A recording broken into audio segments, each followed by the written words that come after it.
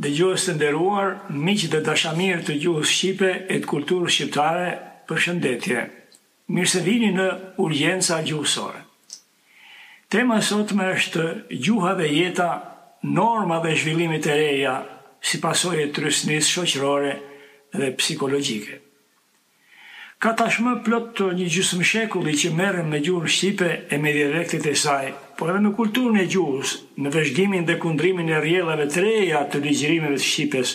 si në botimet e fjalës shkruar, ashtu edhe në shfrymet e realizimet e larmishme të ligjërimeve të folura. Pra, edhe në prurjet që po sjellin sot mediat elektronike e publikimet online. Të disa prej librave të mi, tashmë të ditur, po edhe të libri më i mbram, Urgjenca gjuhësore, që sapo e ribotova këto javët e fundit, ka marrë në mbrojtje normën dhe ruajtjen e thesareve të shqipes nga gryerja dhe prishja prej ndikimeve të huaja. Kam nxjerrë edhe një numër formash të dyzuara të normës shkrimore, ku me sa duket e djeshmja kur u përvijuan dhe u caktuan disa prej kodifikimeve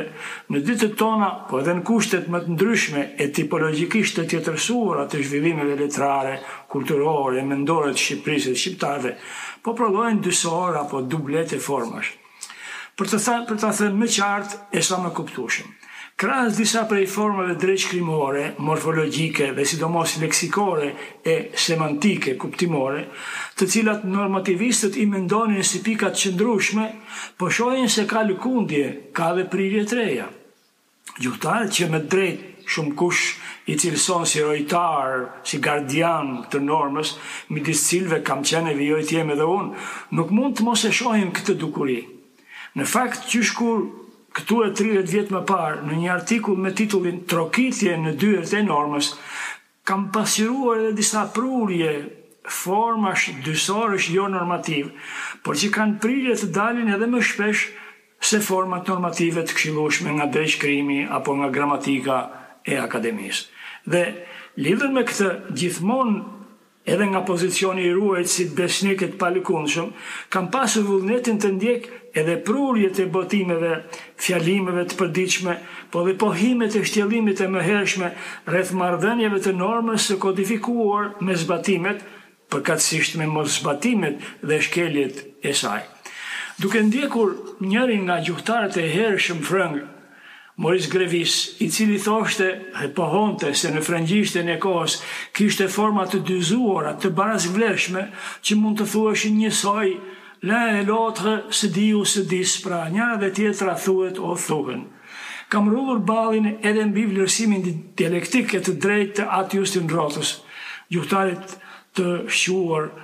pararendës, i cili qysh në vitet 30 të shekullit kaluar, pohonte dhe theksonte idenë e tij se gjuha shkon tu e bam ato ndryshimet e veta, e cila parakupton se folsi, shkruesi, sa herë kupton diçka, merr parasysh edhe ecurinë e përjetimeve të shoqërisë përkatëse, dhe kjo shfaqet më dukshëm pikërisht në atë që quhet etnografi e ligjërimit, ose po ta themi edhe më thjesht, në përshtatjen sa më të mirë të asaj që kuptohet me rrethanat dhe situatën e ligjërimit. Po ashtu, her pas here i kthehem dhe shfletoj librin Gjuha dhe jeta të Charles Balis, ish nxënës dhe idhëtar i François de Saussuret, i cili kapte një nga kundërshtitë e mëdha të studimeve për gjuhën në rrjedhë të shekullive. Bali thot se ndërsa studimet për gjuhën kanë filluar të paktën në botën perëndimore 20 shekuj më parë nga gojtarët e filozofët e Greqisë, për shumë kohë deri në shekullin 19, gjuha nuk është studiuar kurrë në vetvete e për vetveten, nga pikpamja e funksioneve të saj reale. Gjuhësia është quajtur art, mjeshtri, pra para se sa të ishte shkencë. Për sa u përket gramatikës, retorikës dhe mjeshtrisë të shkruarit, janë bërë përpjekje për të nxjerrë sa më shumë mësime nga gjuha, për formimin logjik të mendimit, për ndreqjen dhe pastërtinë e stilit, për kulturën letrare dhe veçanërisht për aftësinë intelektuale të autorëve klasik, të cilët merreshin jo vetëm si model për të imituar, por edhe si normë gjuhësore. Të gjitha këto ishin detyra e shqetësimit të ligjshme në vetvete, por të huaja për gjuhësinë dhe pa interes hulumtimi që nuk mund të zbulonin arsyeën e qenies apo thelbin e çështjes, natyrën e vërtetë të gjuhës. Pra, në bisedën e sotme dhe në vazhdim, në hapësirat e këtij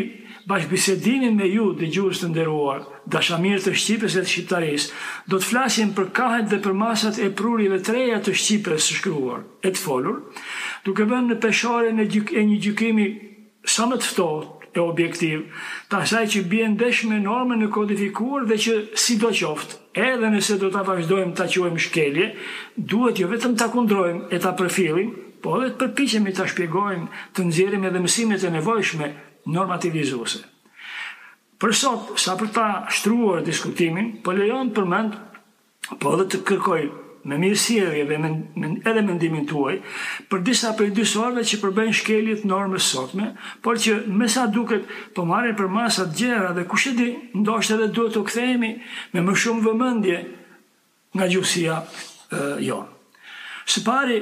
por edhe jo pa shqetësimin e ligjshëm, po përmend dukurinë e rrallimit deri gati në zhdukje të përshëndetjes së bukur mbar shqiptare tungjatjeta apo tungjatjetani. Në vend të cilës si më moderne po merr përparësi fjala përshëndetje, thjesht kështu. Ka disa kohë, ndoshta edhe më shumë se një vit, që jam duke kundruar,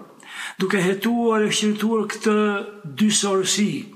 jo vetëm në kuadrin e ngushtë të normës leksikore, por edhe të asaj që në kohët e reja, si në botë, edhe në ne, po quhet etnografia e të folurit. Kam shkruar dhe më parë dhe kam thënë se rasti më tipik, por edhe më emblematik i kësaj dukurie është ngjyresa kohore, ngjyresa e epokës, e treguesve kryesor të etnografisë ligjërimit, duke përmbajtur disa kodeve të caktuara, e që gjithmonë kudo në botë kanë pasur vijojnë të kenë edhe theksimin e tyre kombëtar, por edhe mjedisor, edhe kohor të caktuar, siç janë ndër tjera përshëndetjet, urimet, betimet e përbetimet, mallkimet, ngushëllimet e të tjera.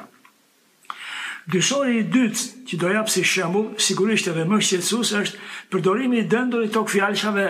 vrasje 2 fisht, vrasje 3 fisht, vrasje 4 fisht, në vend të vrasje e 2 vetame, përkatësisht vrasje e 3 vetame, vrasje e 4 vetame, sa herë ndodhin fatkeqësisht gjëra të tilla, vrasje të tilla. Kemi aty një ndikim të dukshëm, më saktë një kalk për mua të panevojshëm, nga italishtja duplice omicidio, triplice omicidio, por gjithsesi i pa mirë dhe kundër natyrës së shqipes. Mora një ditë në telefon një nga kanalet televizive, ku po jepejnë me të shkruar lajmi për vrasjen e 2 personave, por tashmë me tok fjalshin vrasje 2 fisht. Unë them se është një formë shpifur, e pa mirë dhe e pa nevojshme. Mirë po, ajo ku përdoret, madje gjithmonë më shpesh. Si thoni ju të nderuar dëgjues, si e shikoni ju? Po hova mendimin tim që nuk më pëlqen ai tok fjalësh i kalkuar nga gjuhët e huaja, pa nevojë, por se si studius tashmë i vjetër, nuk mund të mos kujtoj edhe thënien e hershme e tur të dietarëve romak, që pohonin me objektivitet, usus norma loquendi. Përdorimi është norma e të folur. Pra, duke ju falënderuar për vëmendjen, ju ftoj të merrni pjesë e të mendoni edhe ju për këtë situatë dublimesh, për këtë situatë dysorësh të shumë fjalëve të termave të shqipes, të cilat ndërsa na e vrasin syrin në të shkruar, e veshin kur i dëgjojmë, po marrin përmasa të mëdha në dendurinë e përdorimit. Në pritje të mendimeve e vlerësimeve tuaja, miru dëgjofshin në emisionin e ardhshëm.